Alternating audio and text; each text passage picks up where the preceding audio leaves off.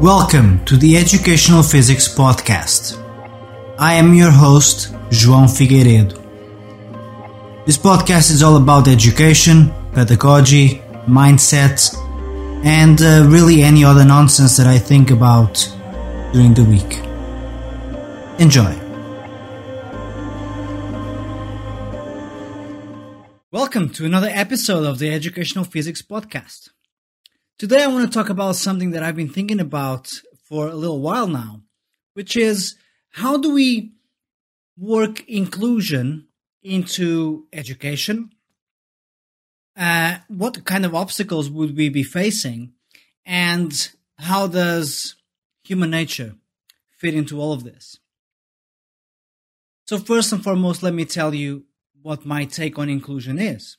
I believe that everyone has the right to education, regardless of background, race, gender, religion. No exclusions, no exceptions. I believe that everyone has that right, and I believe that everyone has the duty as an educator to provide that education without barriers of entrance. What does that mean? It means that no society should deprive their own citizens of an education, of access to knowledge, access to resources, and the ability to engage in free speech. Free speech is, in my opinion, the only way we will ever overcome doubt and self-questioning and the gaps in our knowledge that we all have. Science wouldn't work as science unless we were able to question things and try to dissect them until we find better answers. Art wouldn't be art unless we were able to express it freely.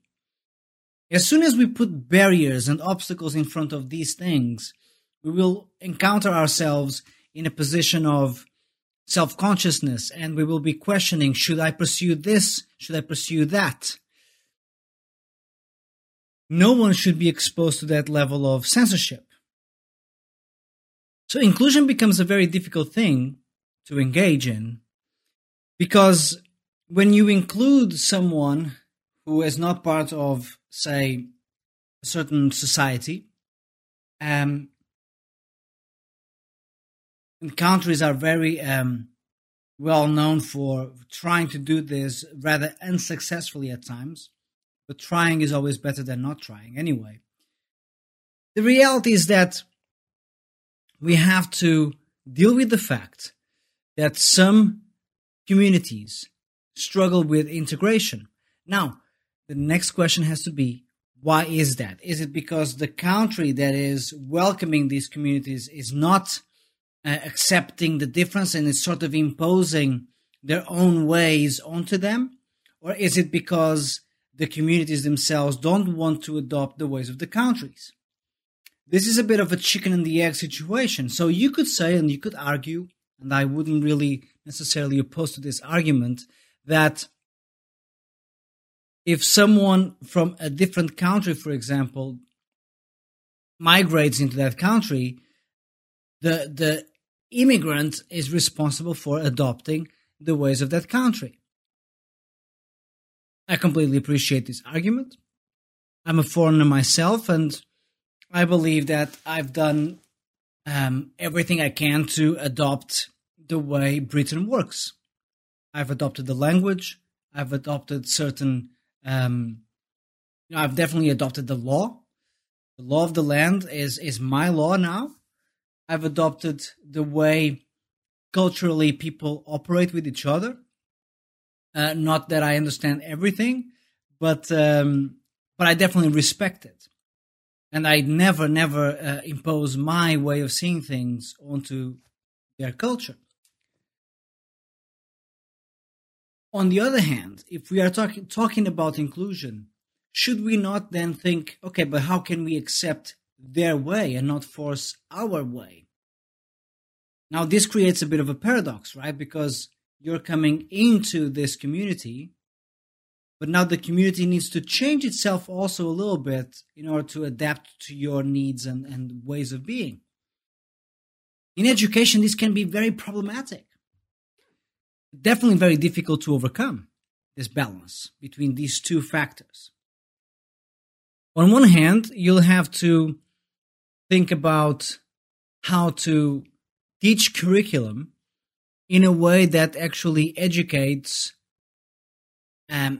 I guess the masses is the best way to put it. There are lots of problems that come with it, but with broad access comes dilution of certain aspects of education. And that's yet another issue that we all have to contend with as educators. But the reality is that we have to learn how to find the balance between adoption of outside cultures and also knowing where to not lose our own principles and values within that adoption. So how do we calibrate that idea? Well, in my opinion, in education, it's all about focusing on history.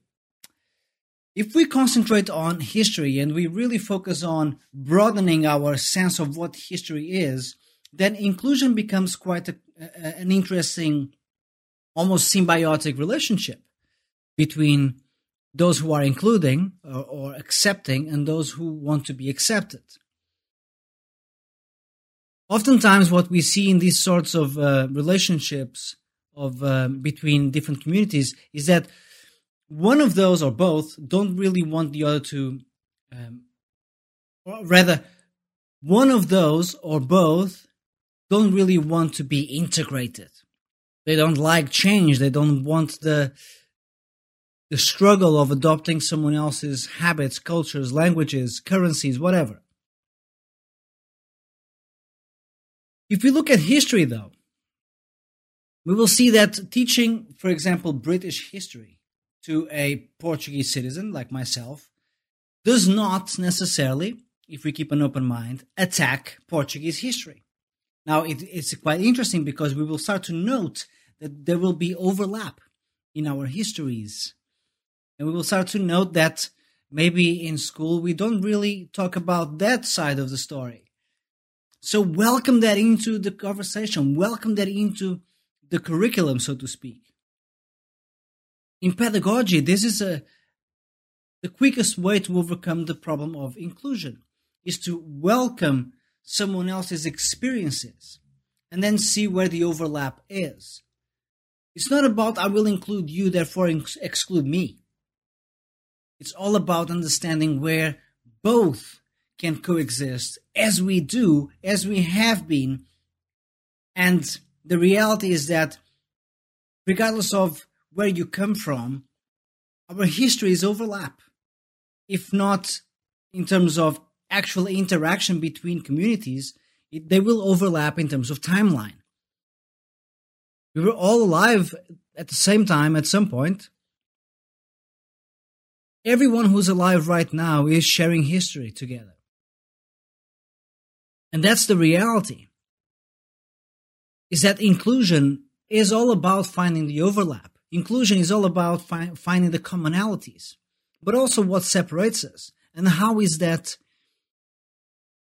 something that I can use to help me understand myself even a little better?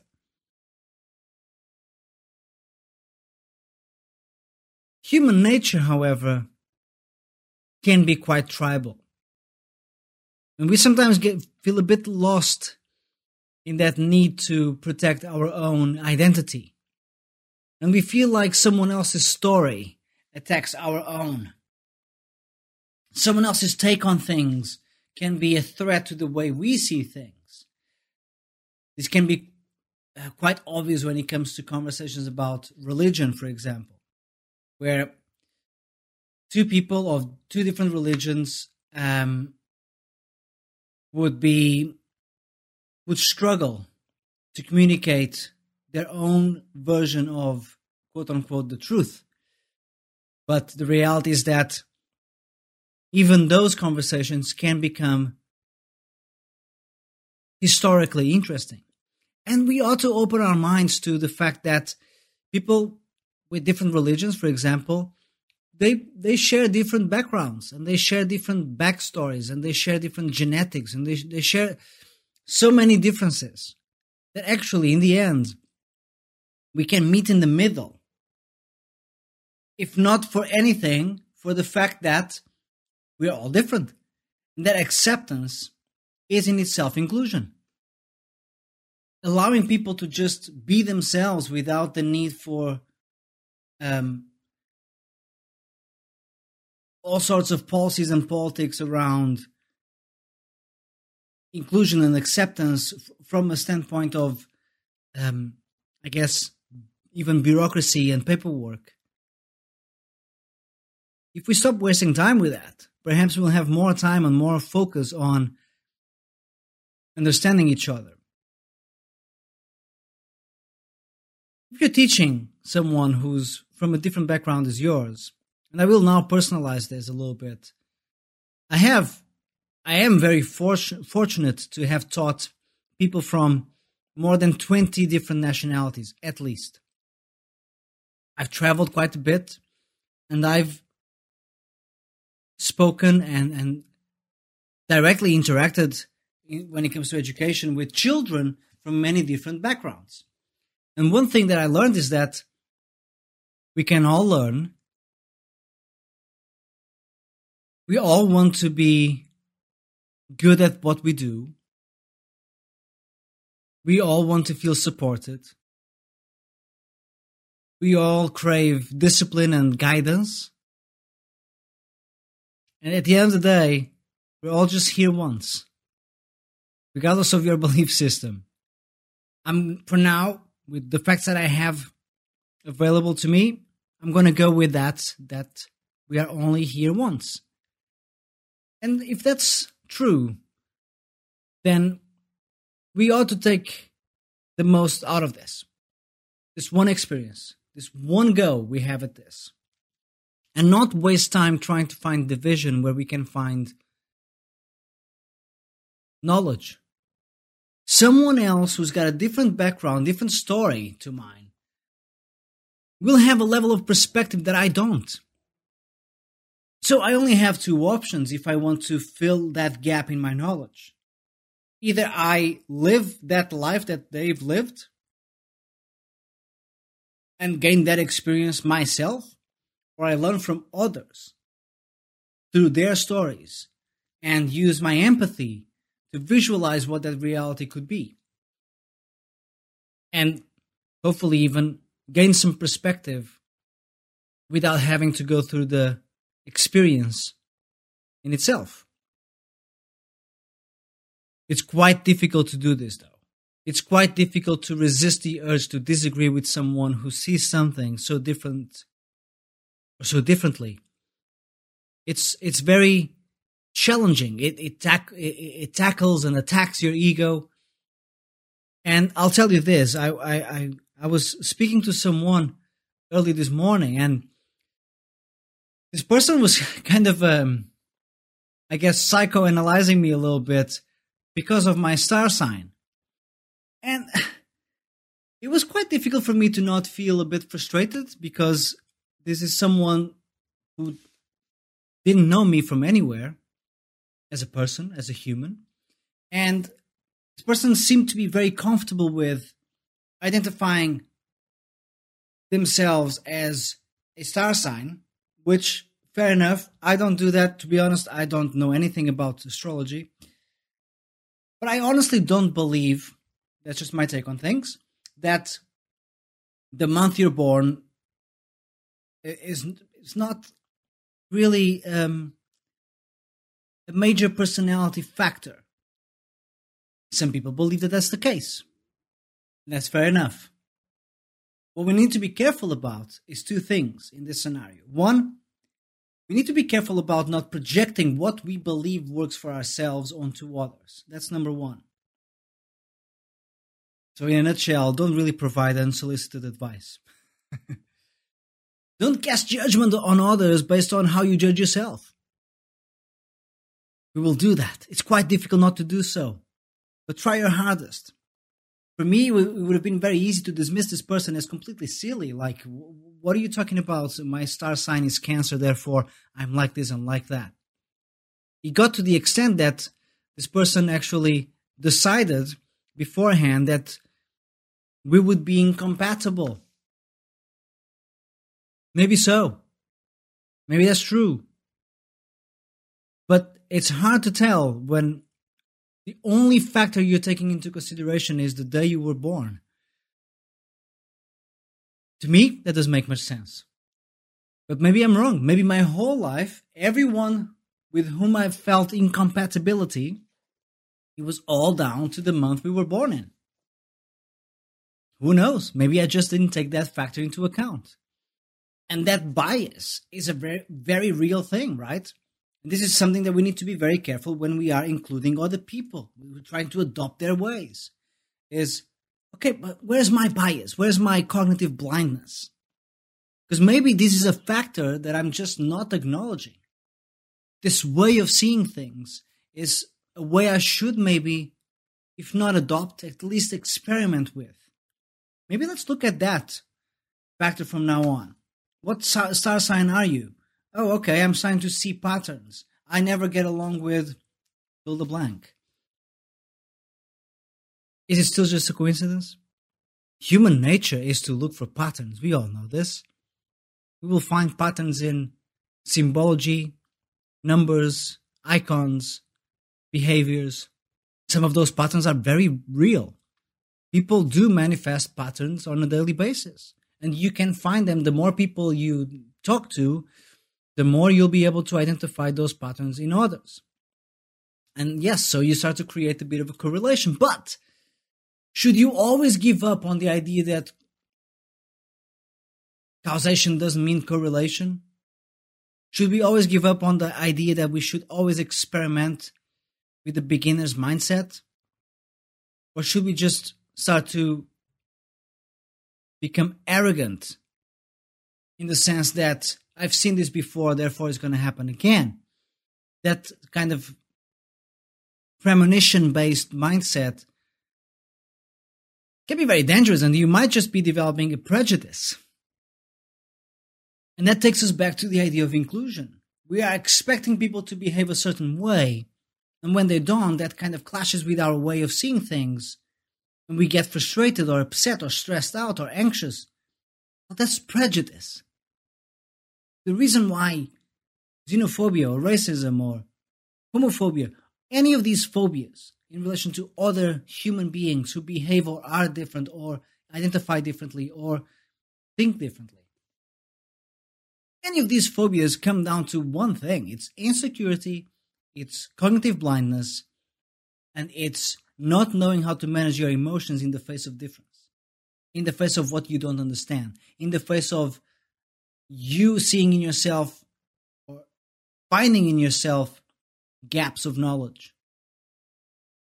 So conversation and free speech, that's an essential tool for inclusion in society, in pedagogy, in whichever scenarios.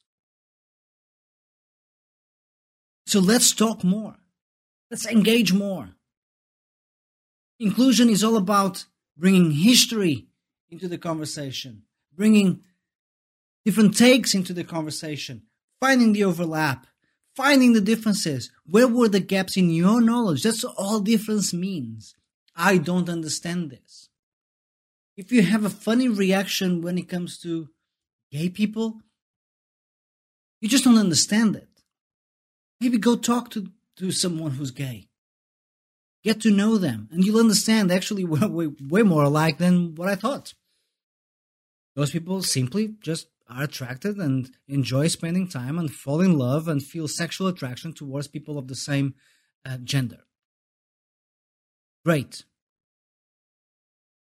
Maybe some people have even more nuanced takes on sexuality. That's great.